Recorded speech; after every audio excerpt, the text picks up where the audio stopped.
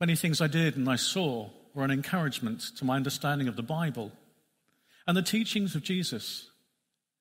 And yet there was also disappointment and delusion. But that was in the commercialism and sadness of what I saw and heard. When I first spoke of having a sabbatical, going to the Holy Land didn't even cross my radar. It was Roy who suggested it, and I knew straight away that it was the right thing to do. But how should I go about it? How should I approach it? I contacted several people from the Baptist Missionary Society, including the former director, recently retired. He revised, I read several books, and tried to go on a tour with a specialist group. Sadly, there were no people going October, November. However, I was put in touch with a regional minister who was taking Baptist ministers on a tour, visiting many of Israel's Baptist churches in the hope of twinning with them. At a deacons meeting, I brought up the possibility of returning with having twinned us with a church in Israel, and I sought their counsel. In general, it was received well, as long as no political bias was their main objective. I have to say, in all the churches I visited, which must be about 8, it was their desire for Jesus to be worshipped, honoured and adored was their main purpose. There was a hunger for knowing Jesus, in sharing Jesus with others, in serving Jesus in their community, often despite opposition from Muslims or the Greek Orthodox. It was refreshing and exciting. Most churches had teens, 20s or 30s in their congregations who worshipped God with passion and excitement. There were many who played instruments, and a variety of them too. But I'm getting ahead of myself. On October the 4th, I met with my new friends at Gatwick Airport. Stuart, the regional minister, had advised us that he would be wearing a white baseball cap, and that he had one for the rest of us. Didn't seem like a good start. But it was obvious who he was, and in typical Baptist sense, we gathered. And in typical Baptist sense and nature, some rebelled and refrained from wearing one. I was one of them. This photo was taken outside Nazareth Baptist School. It's adjacent to Nazareth Baptist Church. It's run as a Christian school by Arab Palestinians, where Christian teaching is given to many outside the Christian faith. You see, they send their children to this school. It opened in 1935 and reopened in 1948 after the war. There are 996 pupils from kindergarten to year 11. There are 72 teachers. It is rated the 4th in the country. Most of the teachers were former pupils themselves, and they could easily earn double if they did not live in the West Bank. 60% of the fees are funded by the government, 1,200 by the parents. They are taught Arabic, Hebrew, and English. Now, as I was given a holistic approach to the Holy Land, my presentation over the next 2 weeks will reflect this. And not just a load of tourist photographs, but of course there will be many to see. The regional minister is a gentleman on the right in the light-coloured jacket. His name is Stuart, and I've got to be honest, he and I really got on well together. This was the first place we stayed at, Villa Nazareth. And the only reason why I've included this is that Stuart and I got locked out one evening. We decided to go for a late walk, only to find the gate closed at about 11:30 at night. And although you can't gauge it, the wall where the lampposts are was about 12 foot off the ground. And I just had to climb it, walk along it, and then go down the door for us to get in. We just had visions of going to the hospital 2 hours away and getting arrested for breaking in, which wasn't a good start. But nevertheless, we got away with it. So my tour began in Nazareth. Terry, do I still need to move? You're okay. It was Nathanael who asked, "Can anything good come from Nazareth?" To which Philip replied, "Come and see." Now, there are several reasons why he said this. Some put it down to village rivalry, just like Portsmouth and Southampton are. So Nazareth, Bethlehem, Jerusalem, Bethsaida.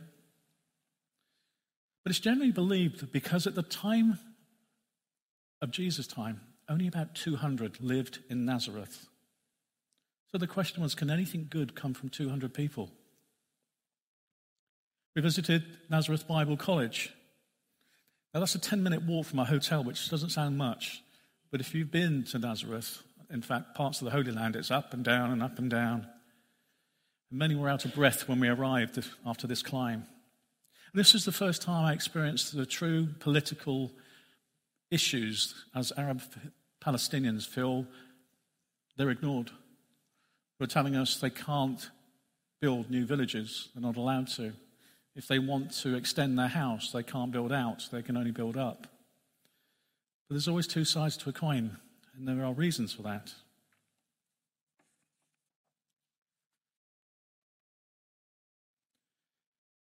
Now, in Nazareth is a very special place called Nazareth Village. At the top, you can see a hospital. It's a Scottish-run hospital. Now, the land before them, in front of it, was just barren, empty land. And some of the trustees felt that they could create a first-century Nazareth village. And it's such an exciting place, because you actually see what Israel or Nazareth would have been like in Jesus' time. Volunteers come and work the land. I found it an incredibly powerful place. The land had been derelict for quite some time, and they started to clear it away and build areas of shepherd pen. And then the land, the soil, the hardness of the soil. And I did get 3 photographs, which you're not seeing this morning, of the parable of the sower, where you can see how difficult it could be to grow things. And yet there was an incredible amount of bounty there. Those cauliflowers were literally that big. And yet, looking at the ground that you saw before, how would you expect something to grow there? That's my experience of Israel. God is blessing that nation, that land. Pomegranates were that size. It's just amazing. Every year, an increase of 25,000 people come to this place. And this year, I believe, 250,000 came to see it. I have to say it's a must for any pilgrim. Mary's well. Apparently, this is where the angel appeared to Mary, at the well and also possibly at the house. It's dried up. Nothing really to say about it other than the fact I could have stood where an angel stood. We stayed in Nazareth for 3 nights, traveling to various sites, and only visited the Church of the Annunciation on our last day, although we walked past it on several occasions. It is said to be built upon Mary's house. Just around the corner, in a covered market, a souk, is a synagogue. As with most biblical places, they're down many steps and underneath other buildings. Luke 4 records in verses 18 to 19, where Jesus picked up the scroll and read, "The Spirit of the Lord is on me to proclaim good news to the poor. He has sent me to proclaim freedom for the prisoners and recovery of sight for the blind, to set the oppressed free, to proclaim the year of the Lord's favor." This was where it was read. This is where Jesus was. And it's even possible that the floor is the original floor. And I could have stood where Jesus read that scripture. It was a powerful and moving experience. But sadly, many would not even know its existence. It was unassuming rather than a statement of Mary's birth.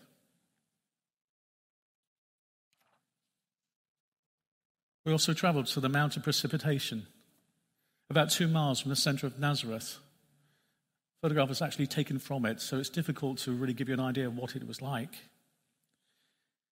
In Luke 4, we read of the crowd rejecting Jesus and wanting to push him from the mountain, but he slips through the crowd. The vast expanse that you see there is where Armageddon is predicted to take place.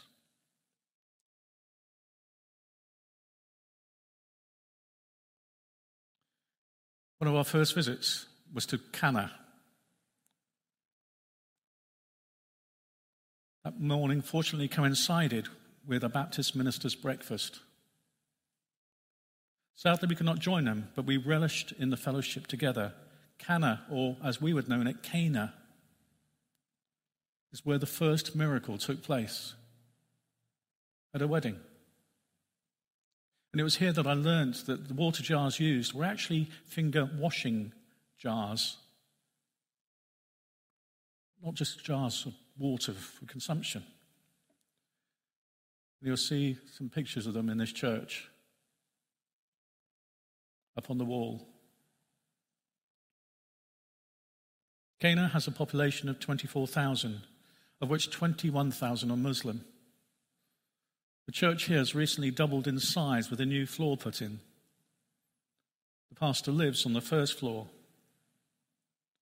Again, youth groups are incredibly strong here. Over 135 teenagers attended a youth camp in the summer.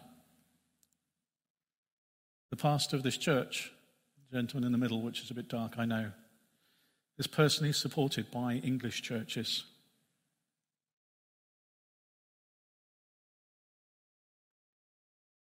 So we left Nazareth, a heavily populated town of 80,000, and set for Jericho, a distance of about 75 miles. Now, we are known as England's oldest inhabited town, going back 7,000 years.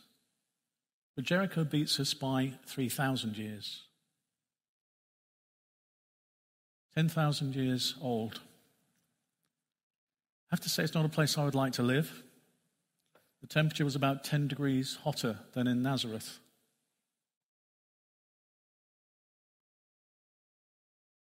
En route, we stopped at the Mount of Temptation, where Jesus was tempted by Satan. And like many places, it's difficult to make it out, but that's a monastery up in the mountains. I think you, perhaps like me, would have thought Jericho was a great big, massive place. It may have been, but what remains of it now is an area of land probably about twice the size of our car park and church. But sadly, the audio-visual that they show you clearly states that the walls did not tumble. How they know that, I don't know. But we see we're looking at ruins where buildings have been built on.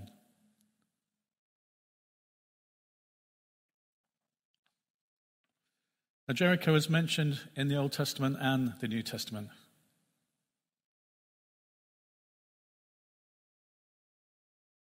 We hear of Joshua in the Old Testament. But in the New Testament, Luke 19 tells us of Jesus entering Jericho, where a chief tax collector called Zacchaeus wanted to meet him. But being a short man, he climbed a sycamore tree. Now, while we were away, we stayed in guest houses mainly, but for some reason, we had to stay in Jericho for an evening, and we had luxury. Normally, the guest houses were quite basic, but this was a 5-star hotel with 3 pools and like your typical holiday place. But Jericho is part of the West Bank. We weren't allowed to tell people when we arrived in Israel that we were staying in Jericho. Outside of that picture is dirt, buildings in a poor state, cars dumped, litter, completely different to what you would expect. I think one of the excitements for me was to go to Qumran. Qumran is where the Dead Sea Scrolls were found. I know you've seen that photograph before. But the expanse of the wilderness in that area is just amazing. You sense the wilderness, its barrenness. That little hole that you see near the center of the screen is known as Cave 4, and that's where the majority of the scrolls were found. The shepherd boy threw a stone into the cave, not out of malice, but he was just checking to see if there were any animals in there that would have caused him harm. But as he threw the stone in, he heard some pottery break, and that's where the clay pots were found. As you would expect, it's near the Dead Sea. So that is where we went to next.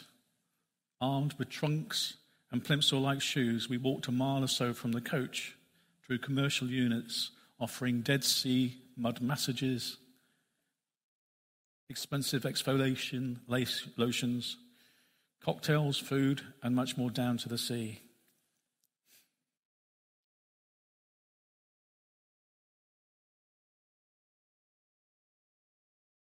What was ironic is that looks like a Dead Sea Scroll, but that is actually just the rules of the Essenes.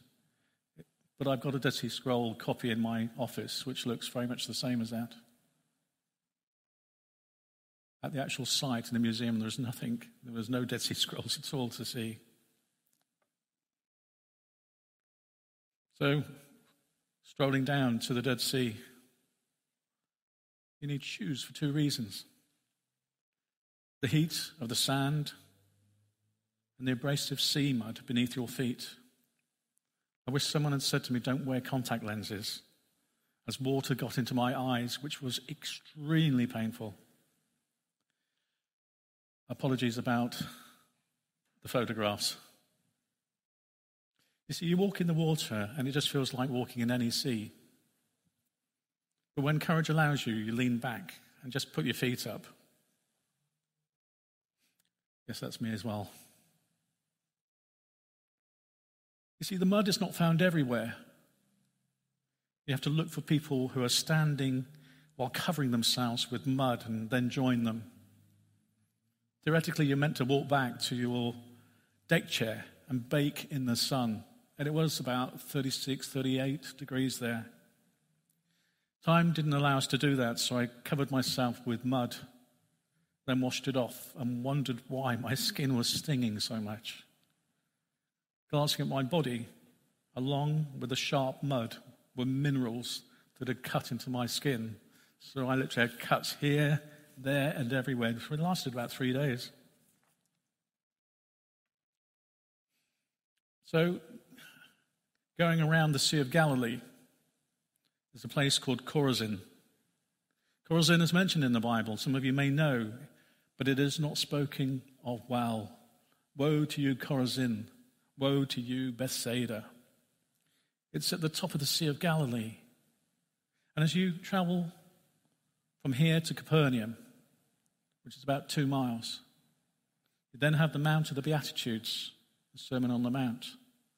Tagba, where Jesus cooked the fish on the shore, one of the resurrection appearances. And then to Magdala. You realize how close places are. Chorazin is a town also that rejected Jesus. Its black basalt volcanic remains tell the story. Several of the buildings had a Stonehenge connection. It seemed quite weird. A lot of the buildings had what we're familiar with seeing. In 1926, what is called the Seat of Moses was discovered by archaeologists.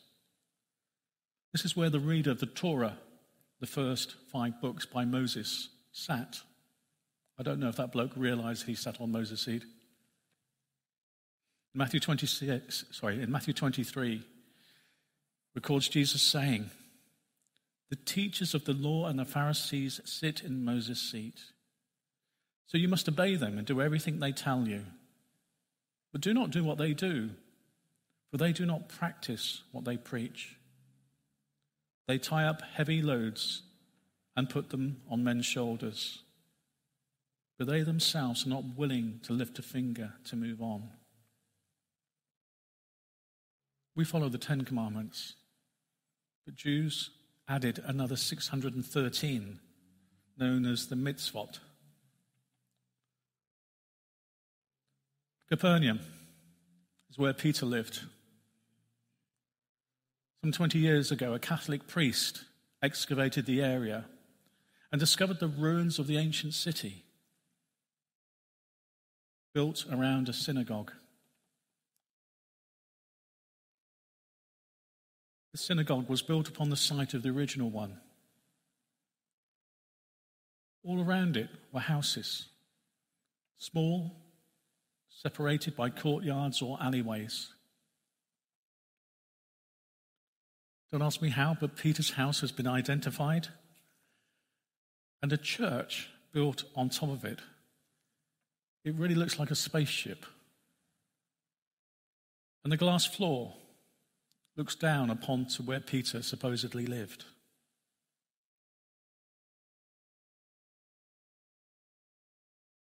A highlight for me was seeing the Sea of Galilee.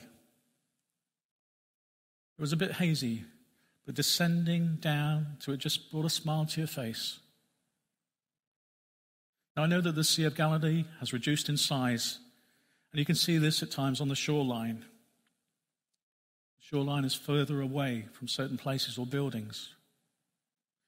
But what really amazed me was how far the Mount of Beatitudes, or where the Sermon on the Mount was spoken, was from the shore. It's got to be at least 1.5 miles. I just assumed it was just on the shoreline by the sea, but it wasn't. It was quite a distance.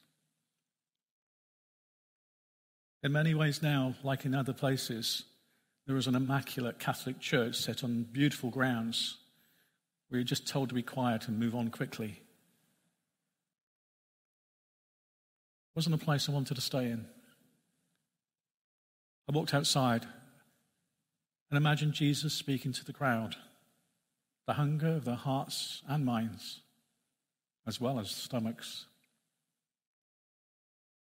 It was strange at times seeing powerboats, only one or two, with donuts pulling people along, as you do in a lot of seaside resorts. Upon visiting Tagba, where Jesus appeared to Peter after his fishing trip, cooking them breakfast on the shore, and where Jesus told Peter to look after his sheep, we ourselves embarked on a Sea of Galilee boat trip. It was just our group. There were about 10 of us. And a Union Jack was hoisted to our boat, and Christian worship songs were played as we traveled through the Sea of Galilee. I somehow found it strange listening to Elvis singing Amazing Grace, but it soon changed to Tim Hughes and others, which made things a little bit more better. Towards the end, the crew got us to dance the Jewish hora, or Haba Nagila, a bit like our Okie Kokie, but more demanding. As I recovered, I glanced at the shoreline again, imagining Jesus speaking to the disciples and traveling to the other side of the lake to avoid the crowds, this time being tourists. Some of you heard I got lost in the wilderness. After this tour, I stayed for 2 weeks in Bethlehem at the Bible College.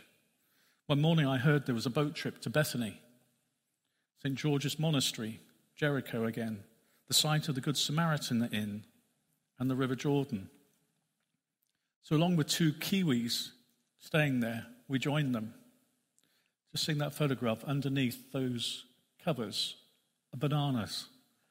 Thousands and thousands of bananas. It was great to visit Lazarus' tomb, to remember the story of Mary and Martha at Bethany. Bethany is now a no-go area for the police. Some places are that bad. I had no idea what St. George's Monastery looked like or where it was. So I was amazed by its location and difficulty in getting there. Knowing that the tour guides were also being taught, we went down and down and down and then up and up and up. Again, 38 degrees heat. So with these tour guides being taught by the tour leader, we went to the bottom, went to the monastery, and then decided we'll head up back. We should have realized something was wrong because we waited for an hour and a half. The bus had disappeared as well. Unbeknown to us, the tour guide spoke in Hebrew to the tour guides to say that they were going to walk 9 kilometers to Jericho. So it was quite a while before the bus came back. So in this intense heat with limited water, we spent some time with some Bedouin Arabs trying to sell us jewelry made from camel bones, telling us that they felt sure our wives would love to have that.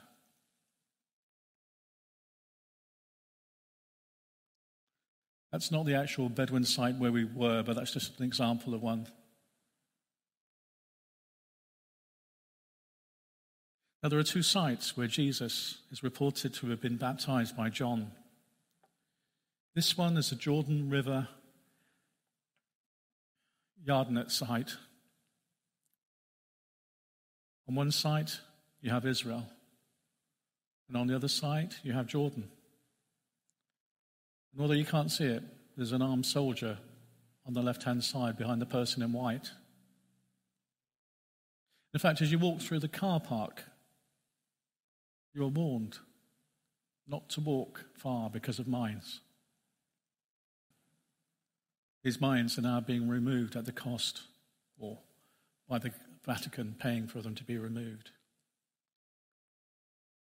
What's strange about this particular site is in the land all around the River Jordan there are purpose-built churches, Greek Orthodox, let's say Anglican, various different denominations, but they're not used. They're just built and left there, which is quite strange.